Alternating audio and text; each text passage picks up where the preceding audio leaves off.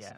You don't have to do the sales. I feel like you have the more fun job. Yeah. You get to be creative. Well, that's what a lot of people say, isn't it? That from marketing perspective.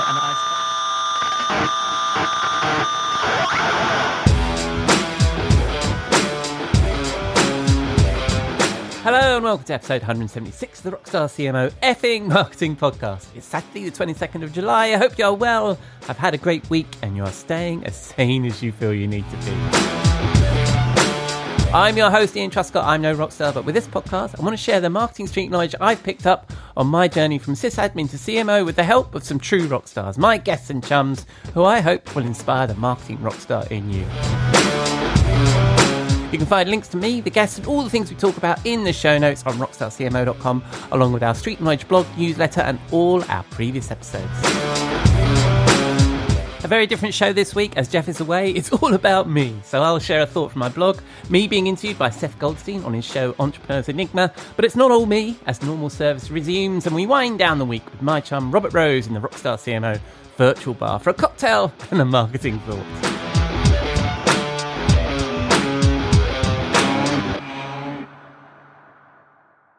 But first, we need to pay the bar tab. I'll be back in a moment. We'll be right back. We'll be right back. As a person with a very deep voice, I'm hired all the time for advertising campaigns. But a deep voice doesn't sell B2B, and advertising on the wrong platform doesn't sell B2B either. That's why if you're a B2B marketer, you should use LinkedIn ads. LinkedIn has the targeting capabilities to help you reach the world's largest professional audience. That's right. Over 70 million decision makers all in one place. All the big wigs, then medium wigs. Also small wigs who are on the path to becoming big wigs. Okay, that's enough about wigs. LinkedIn ads allows you to focus on getting your B2B message to the right people. So, does that mean you should use ads on LinkedIn instead of hiring me, the man with the deepest voice in the world? Yes. Yes, it does. Get started today and see why LinkedIn is the place to be to be. We'll even give you a $100 credit on your next campaign. Go to linkedin.com/MPN to claim your credit. That's linkedin.com/MPN. Terms and conditions apply. You may know you're listening to this show along the Marketing Podcast Network, but did you know there are other great shows on MPN to help your business? Christy Heiler hosts a fantastic podcast called Own It. Christy, tell us more about the show. Own It is all about celebrating women and non-binary advertising agency owners. We talk about buying out of the boys' club of advertising because less than 1% of ad agencies are owned by women. And where can people subscribe? You can find the podcast at untilyouownit.com. We're also on the Marketing Podcast Network at marketingpodcast.net. And of course, you can subscribe wherever you get your podcasts. You heard her. Go subscribe.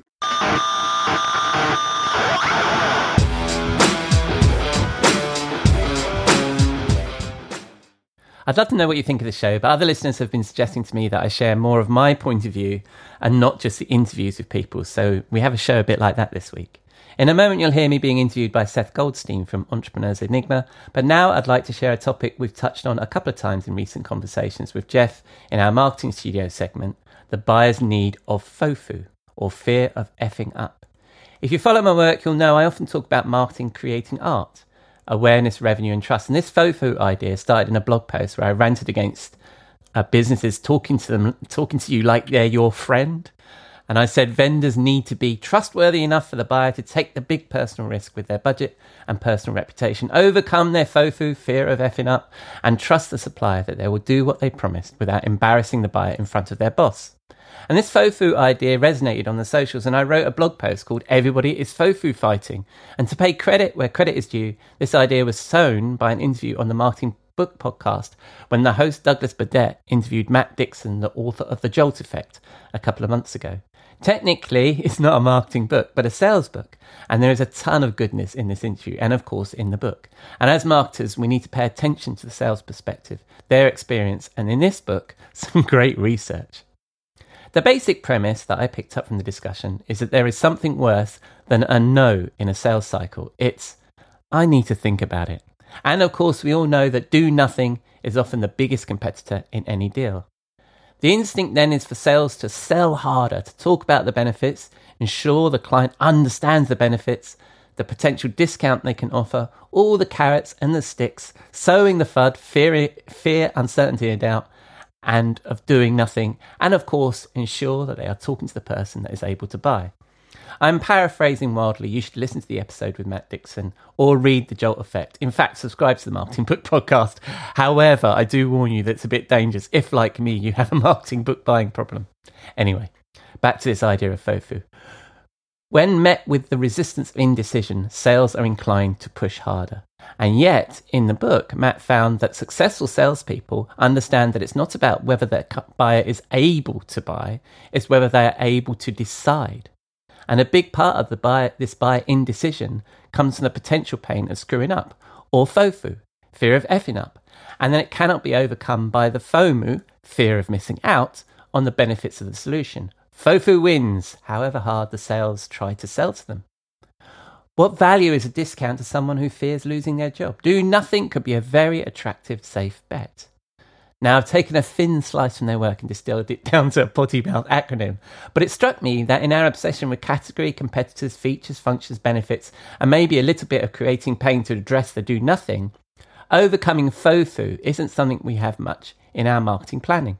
I'm still thinking about how we do this. I like the analogy that was used in the podcast that we need to take away the blame of making a decision. Like when you're in a restaurant, faced with a difficult choice, you turn to the waiter or waitress and ask for a recommendation. It shifts some of the pain of making a choice and the FOFU from you to them. And of course, if you're selling to an enterprise, you often see that this FOFU risk is being mitigated by involving analysts or other independent consultants to help with the decision. I also think it underlines a need to focus our marketing on the customer as the hero rather than our product or service, that we create inspiration rather than browbeat them with the negative of the pain. Whatever it is, we need to recognise that decisions are tough and that everybody is FOFU fighting. Everybody is kung fu fighting. Your mind becomes fast as lightning. Although the picture is a little bit frightening. Look at life that you're riding. You're an island in the rough, a brilliant ball of clay. You can be a work of art if you just go all the way. Look out! Now what would it take to break? I believe that you can bend. Not only do you have... And that was a little bit of Kung Fu fighting sung by CeeLo Green from the film Kung Fu Panda in 2008, originally by Carl Douglas from 1974. Next up on this very different show, and continuing in the advice that maybe people wanted to learn a little bit more about me, I thought I'd share a chat I had with Seth Goldstein, the founder and principal creative director at Goldstein Media, a full-service digital marketing agency located just north of Philadelphia in historic Doylestown, Pennsylvania. He's a lovely fella, part of the Marketing Podcast Network with this show, Entrepreneur's Enigma. I recommend that you check it out. He's had some great guests, including Mark Schaefer, Jason Falls and Guy Kawasaki, and his interviews are quite short but really insightful. I interviewed him for this show on episode 130, and back in April he had me on his show, and this is that interview. I really hope you like it. Hey, everybody. Welcome to another edition of the Entrepreneur's Enigma podcast. As always, I'm Seth, and this guy might seem familiar to you, at least his voice, because this is an audio podcast. Mr. Chuckles himself, Ian Truscott, he interviewed me on my podcast for episode 100, so thank you, Ian, for that. Welcome. Ian is across the pond, but he has been in America sometimes on some of his journey. He's literally a globe hopper. Not globe hopper, globe trotter. But Ian is a CMO over at, where are you CMO at now? Spotlight Group. What's that? Spotlight Group, yes. Spotlight Group, yeah.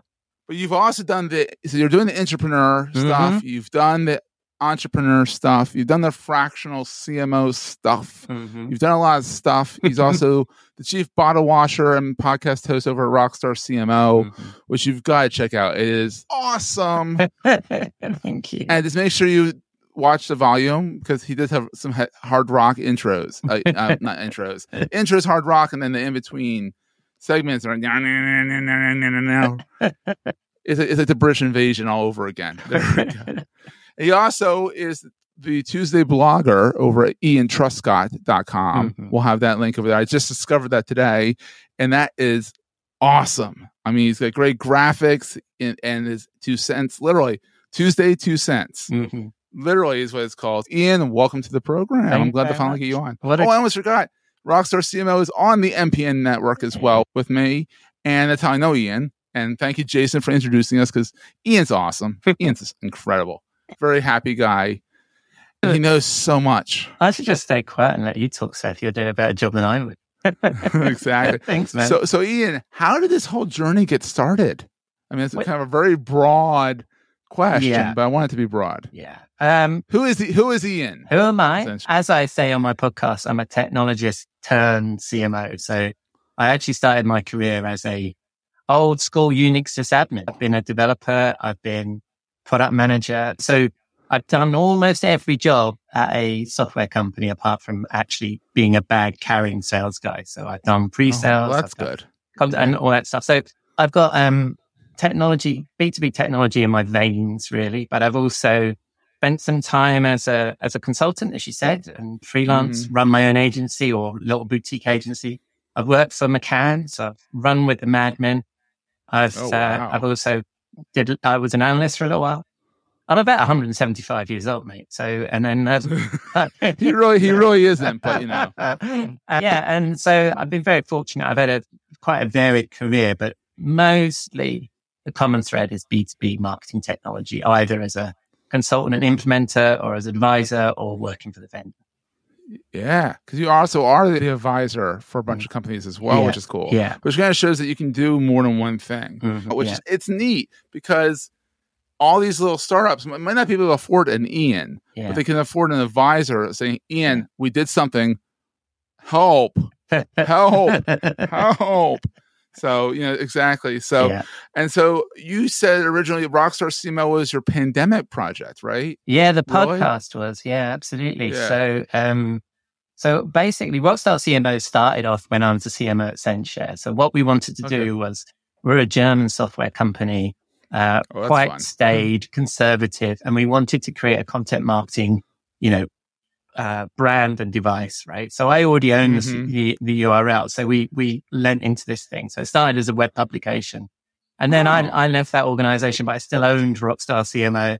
And so at the beginning of the pandemic, I thought, what better way than stay in touch with my network than try this podcasting thing that people like you have been doing for years. And that's how that started. Yeah, I'm also 108 years old too.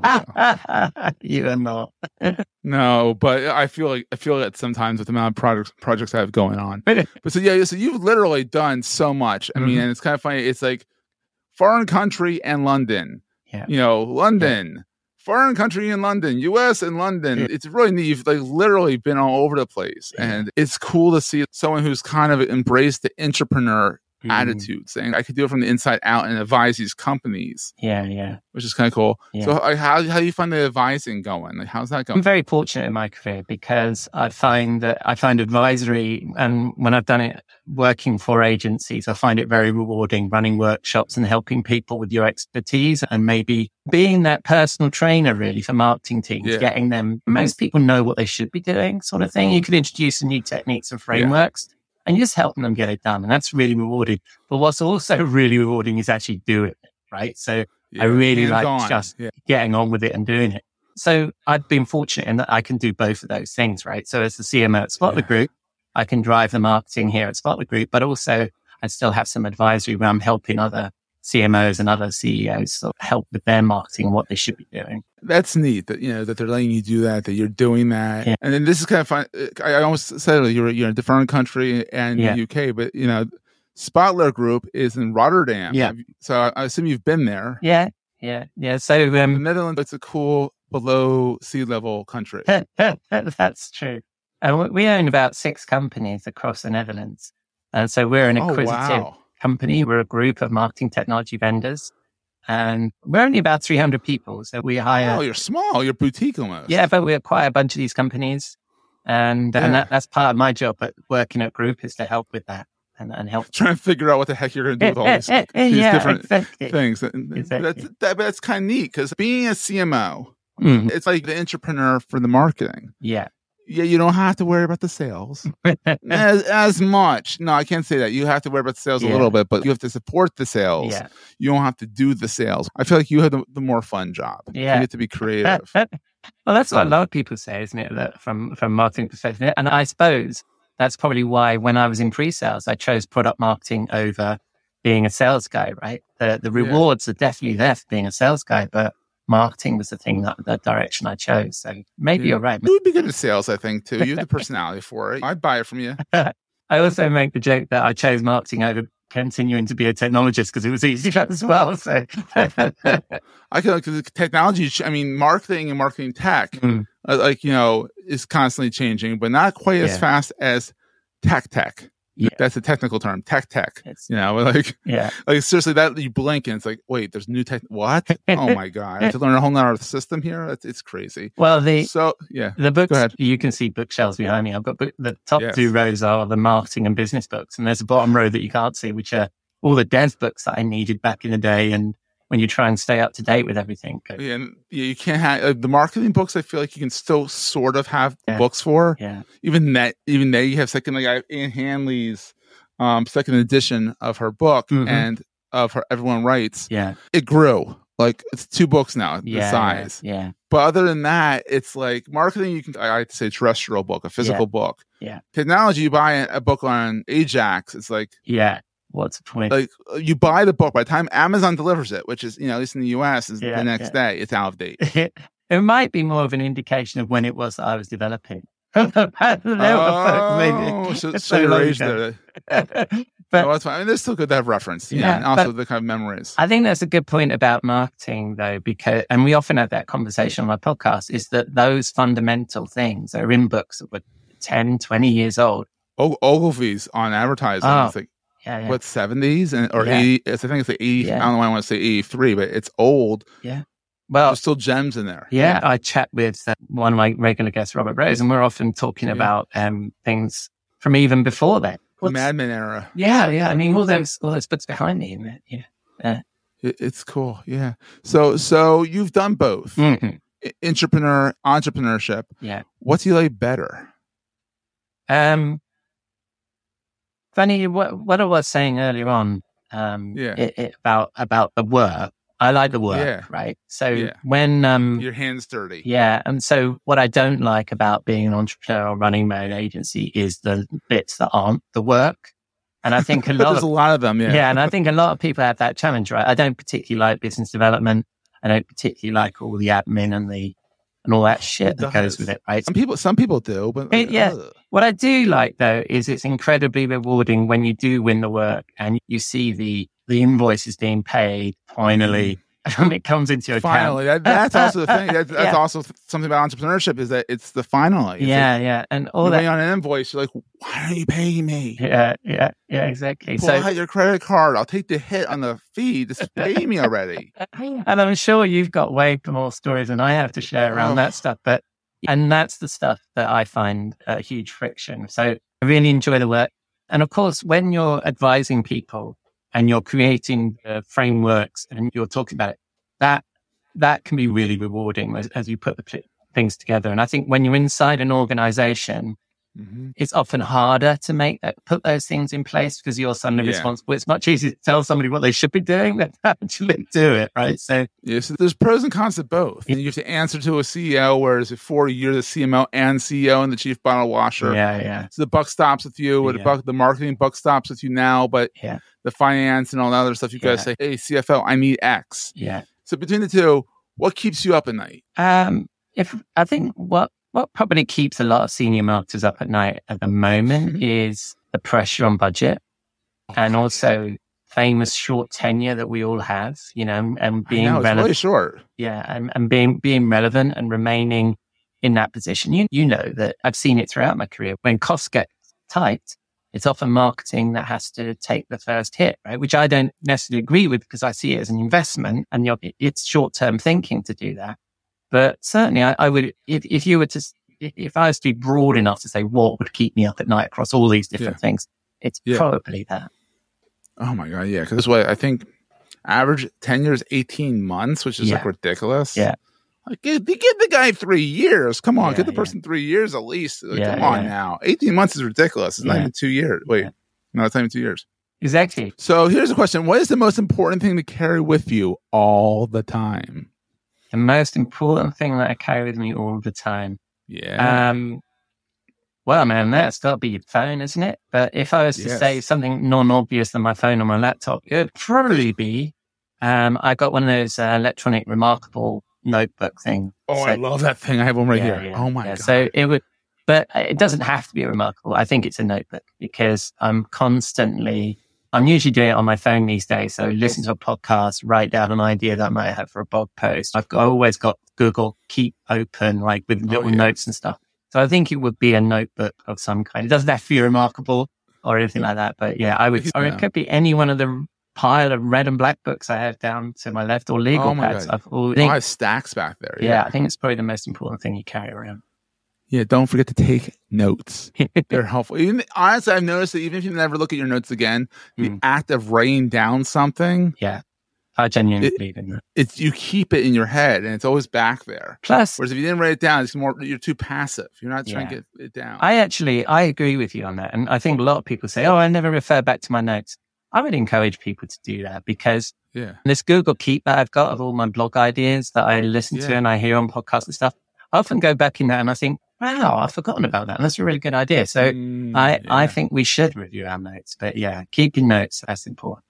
That's awesome. So Ian, where can people find you online? Where are you hanging out the most? Mostly LinkedIn these days. So you can find me. I'm probably the only Ian, the top Ian Truscott. I think if you Google Ian Truscott, there's me and there's this like judge dude in London, then you can easily find me. Dude, yeah. Or you can find me on rockstarcmo.com, or you can find me at iantruscott.com. And just hook me up and let me know that you heard me here if you want to get in touch.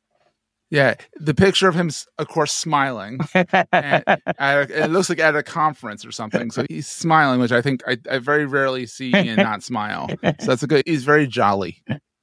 So Ian, thanks so much for being on. I'm glad we finally got you on the program. And thank you again for doing the 100th episode. Everyone loved that episode. Oh, cool. So no, it's a real pleasure, man. It was really good to get to know you that way. Yeah, it was fun. I enjoyed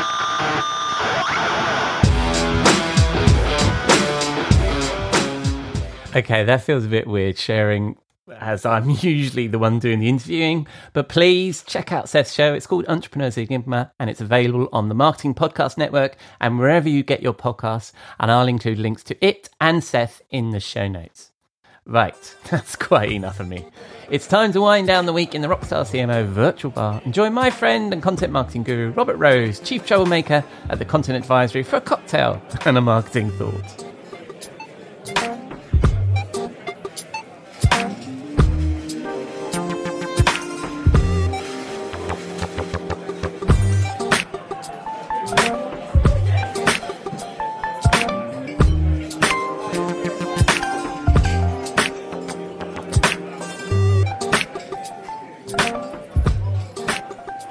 Good evening, Robert. What are you drinking? Oh, hello, my friend. And whoa, holy smokes, it is funky in here. This is the smoke and the dance lights, and you've got I had no idea that you even knew about squee music. Squee music. Squee music, yes, of course. I mean, squee music is amazing. I mean, it comes out of Sweden. Or really, many of the Scandinavian countries. Very instrumental, like you can hear it, right? This wonderful sort of this funky sort of R&B soul-like music that's very modern, mostly instrumental stuff, but it's really I'm loving this music. Although I might have sounded surprised then, I really aren't, because obviously we're down with the cool kids. I mean, this squee music, everybody's asking for it, so I just thought, hey, it's got to be done in the bar, right? So, you got to bring the squee to the squee. I think enjoying a bit of squee. Yes, well, that's fantastic. Well, I hope I can find some squee, and I hope that squee's a thing, and you're not just winding me up. But yes, this is squee is definitely a thing, and you will find it. There's not a lot to choose from, but you'll find some. Excellent. All right. So when this whole squee thing dies down a little bit, we've got a great drink. Have we? Let's move to a quieter part of the bar for that, and let's let that squee die down. We've got a little bit of a fancy cocktail this week. So I have been trying to cut back on my coffee intake. Okay, and thought alcohol was the answer. And so and primarily because I just was trying to get rid of, or not get rid of, but just lessen the type of sort of spiky caffeine bursts that coffee typically gives me. And this is especially true in the afternoon. And so I've been drinking a lot of matcha tea. I don't know if you know or work with the matcha tea or anything like that. Yeah. But I'm a big fan. I'm a big fan of the matcha latte and all of that. And so I was thinking and started looking around and found this lovely matcha based cocktail, which is just fantastic. It's again very much like last week. It's a vodka drink, and so we start out with 1 part vodka, 2 parts pineapple juice, and it's an important thing because, as you know, matcha is not terribly sweet, so it's a little bitter. So you want to sweeten it up, and pineapple juice is a perfect ability for that. A little bit of lime just to add in that citrus. So we have 2 parts pineapple. We have maybe a half part of lime juice. You've got a little bit, maybe a 1/4 teaspoon of your matcha powder. Typically going to be like half a packet maybe, or something like that. Then you got your ice and then your mint, add a little bit of a sprig for sort of just a decor. And then of course, there you go. That becomes your matcha cocktail. So pour all that stuff into a cocktail shaker. This is going to be a shaken, not iced, stirred sort of thing. So you're going to chill that up and add all those ingredients together, the lime, the matcha, the pineapple, the vodka, until it's very well chilled. Then strain that, because you're going to want to strain it a little bit because that matcha powder can tend to not dissolve completely, into a rocks glass or a martini glass, which is very nice if you want to get fancy with it. And you have it, a very pretty, very refreshing, very nice and sweet matcha cocktail. Sounds lovely, and without any of those dangerous caffeine spikes you might have got from a cup of coffee. Yes, indeed. A nice slow build of the caffeine high. Very nice. All right, well, I shall attempt to make such a fancy drink with only the ingredients on my desktop bar. So I don't have my shaker on the desktop bar, so I'm just going to stick some ice into an glass. And I shall select, as I did last week, the most English of vodkas, which is, of course, Hendrick's Gin. And I shall pour some of that into this lovely glass.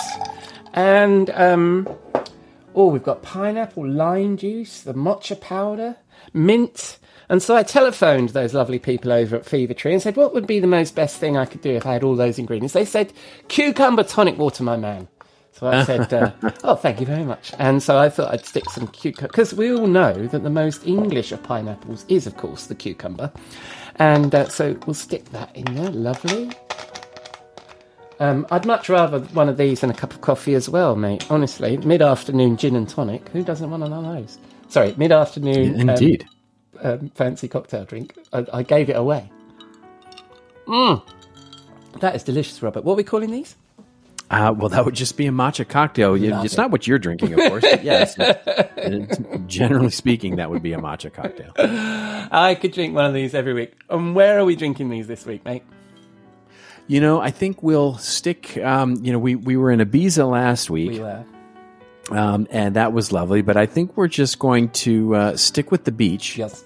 And because it's a very Californian thing, this matcha latte, matcha cocktail, it feels like we should be somewhere in Southern California, maybe down in San Diego. And when I say San Diego, if you go just south of San Diego, right before you get to the Mexican border, there's some lovely, lovely, lovely beaches down there that are sort of off the beaten path. And there's not a lot of city. There's not a lot of towns. It's a little weird. It's a little funky down there, and this drink is a little funky to go with that, and it goes funky with our squee music. And it's all about the beach barbecues. And what I mean by that is that this is a place you can go just south of San Diego, where they have people who will cook out over these sort of makeshift grills, and they make the best fish tacos that you've ever eaten in your entire life.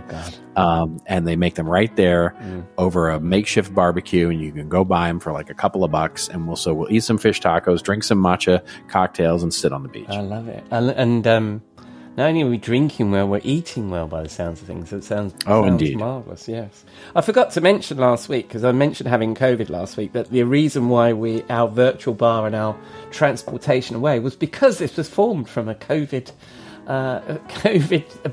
podcast. So, yes. So just to explain why we go virtually somewhere every week, but this is lovely. And so we're sipping these lovely drinks and we're enjoying the beach. When the conversation turns to marketing, as it inevitably does with us, what are we talking about this week? We're going to talk about how marketers ruin everything. Well, they fucking do, yeah. Yeah. But there's something that's coming up, and it has to do with AI that's just got me a little worried, I guess is the right word. Concerned, and a little different than some of the concerns that we've seen before with AI. So, by the way, the marketers ruin everything seems to have come. I wanted to look that up, and it seems to have come from Gary Vaynerchuk back in 2013. Really? Which is interesting. Some may call it ironic, but Yes. anyway, it's him that said it, and so I want to give credit to Gary for saying it. For stating the bleeding obvious. I mean, it's not hard to notice that marketers ruin everything. It's not. Yeah. So one of the things that we've seen over the last 20 years is the rise of programmatic advertising, Yes. right? I think it's been a scourge on the marketing and advertising practice.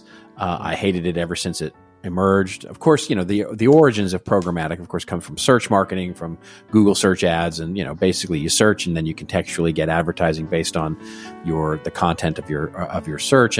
But it has since, of course, conflated in huge ways to cover basically everything from automated, Dutch auctions where you bid on advertising in marketplaces or ad places that you have no idea where your ad is being served, across networks of publishers, across networks of sites that are using these marketplaces. And so in so many ways, it's really lost a lot of the luster of what the art and science of media buying was really all about.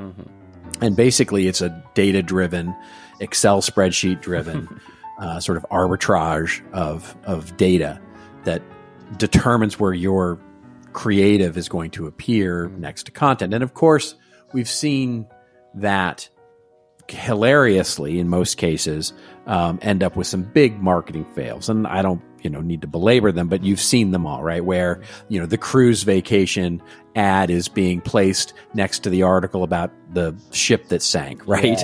Or, there's a classic one that's out there on the internet where there's a coupon for dinner for two at Olive Garden, embedded into an article about how many people got sick at a particular Olive Garden. So these hilarious sort of ad placements, it's not if, but when your ad is actually going to appear next to very either unsafe content, unwanted content, inappropriate content, or just basically be, in some ways unoptimized. And the sort of quintessential example of that is what happened and didn't get covered very much at all, really. But, there was a story that came out a couple of years ago about how Gannett, and of course Gannett, the publisher of USA Today and a number of other local newspapers, they serve billions of local ads, so out across all their local newspapers across the United States in a completely erroneous way based on programmatic advertising. So people in New Mexico were getting ads for companies in Michigan, and people in Michigan were getting ads for companies in Philadelphia, and so on and so forth. And that's not a glitch in the algorithm. That's just human error, looking, not paying attention to what's going on here. And it took them years to find it. Not 9 months it was serving up ads before they actually found it a year and a half later. It's crazy. Now, what does that have to do with AI, and what does it have to do with where we are? Well, there was a report that came out it was about a week and a half, 2 weeks ago now, from a company called NewsGuard, and they basically rate the credibility of news websites. And they're starting to see that through programmatic advertising, the new growth of AI-generated news websites, which they're completely unmanned. Like, in other words, there's no one at the wheel of steering these news websites. It's literally just AI engines building content and building these websites dynamically based on assumably prompts or some sort of search or something like that. But it's building these websites, and they're starting to even have a name. They're called UAINs, or Unreliable Artificial Intelligence Generated News Sites. They went from 50 last year in 1 month to more than 217 sites that they've identified. And so basically what they've said is that there are millions and millions of dollars of advertising being served on these websites that are unintentional, of course. Yeah. From blue chip brands, right? From big, they actually talk about there's a big car company and there's a big bank that are serving up all of these things. And that's disturbing. And, I can add it to the pile of stuff about programmatic advertising that is just really not good.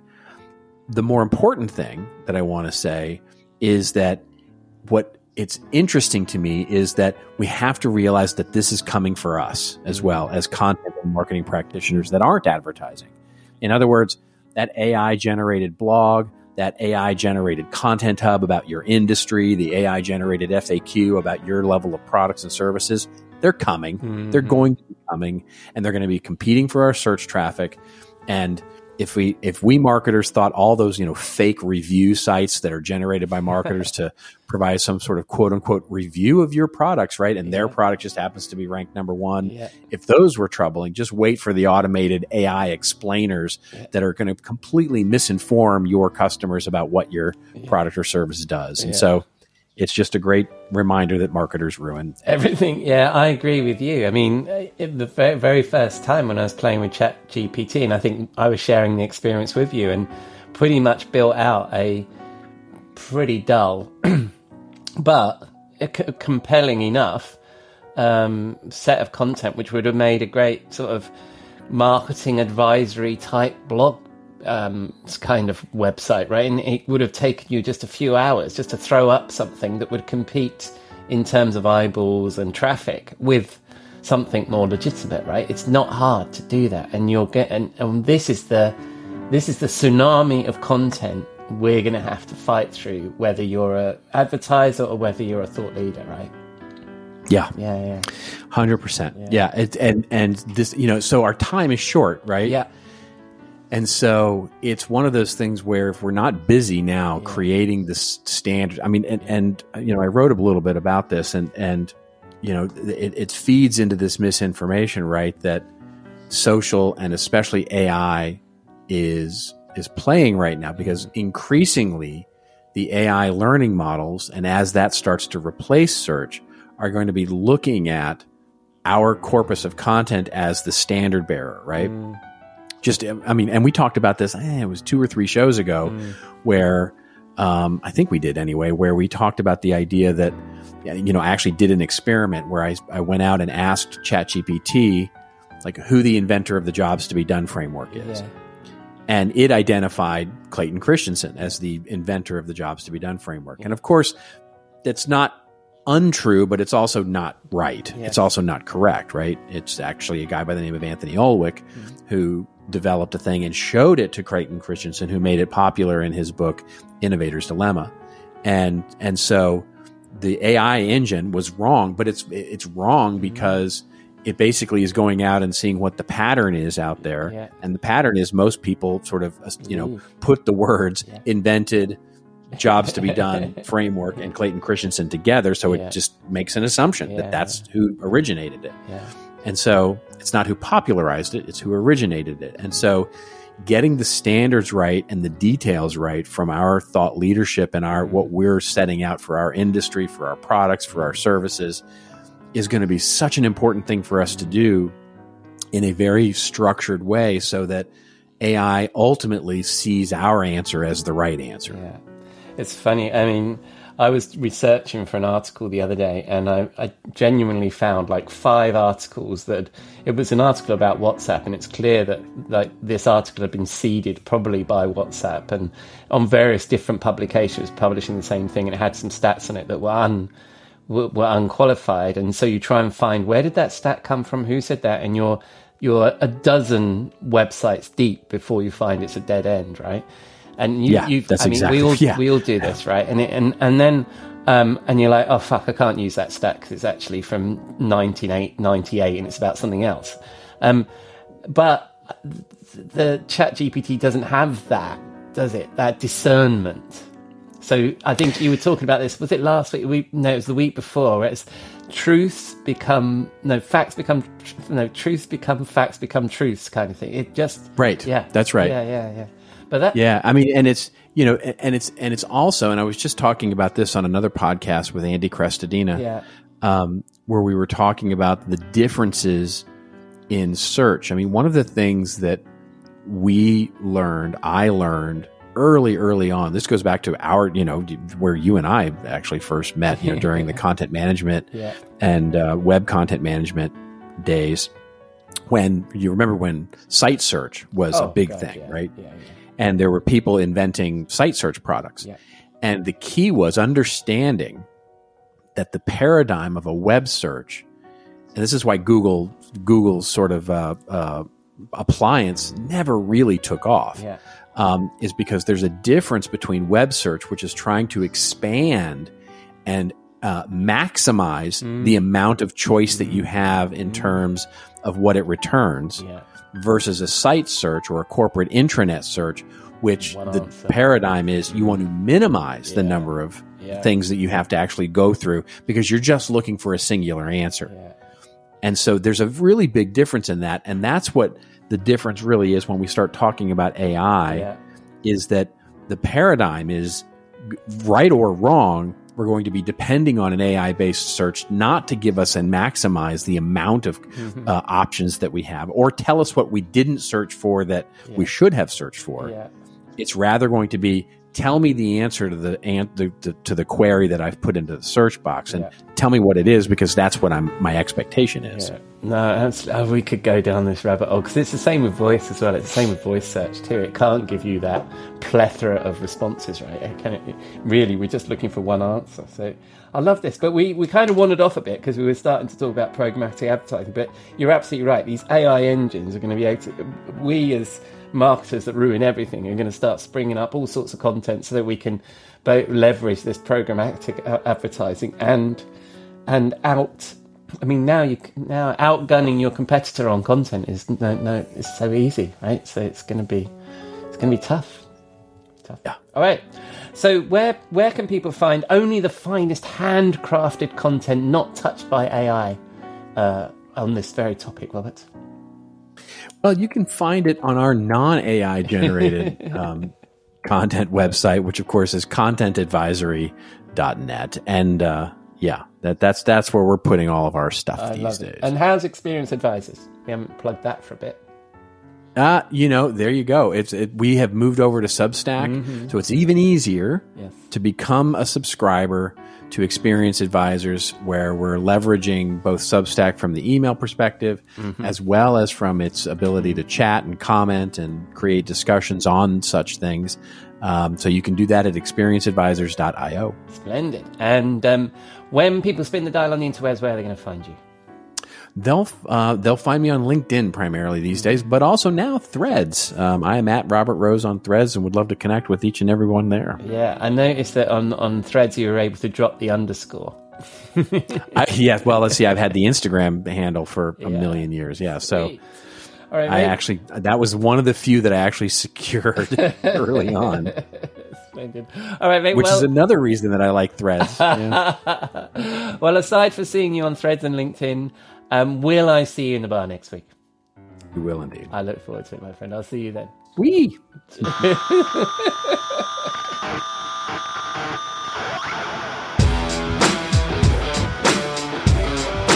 Thank you, Robert. And the surprising bit of squee there at the beginning was Beam with Mouth Everest. So that's a wrap on episode 176 of the Rockstar CMO effing marketing podcast. Thanks to Seth and Robert for their help. And you can find all the links to them, me, and the things I mentioned in the show notes, along with our blog, newsletter, and all of our previous episodes on rockstarcmo.com. And thank you for dropping a dime into your podcasting jukebox, selecting our track and jiving along with us. Please let us know what you think via the socials, drop us a rating or review in your podcast app, or just keep listening. I'm glad you're here. Next week, Jeff is still away, so doing something a bit different again with a previous guest, Keith Smith, the host of the Fuel podcast. He has some amazing guests from agency land on his podcast, so I thought I'd pick his brain on what he's learned. Until then, have a great week, and I hope you can join us here next week on Rockstar CMO FM.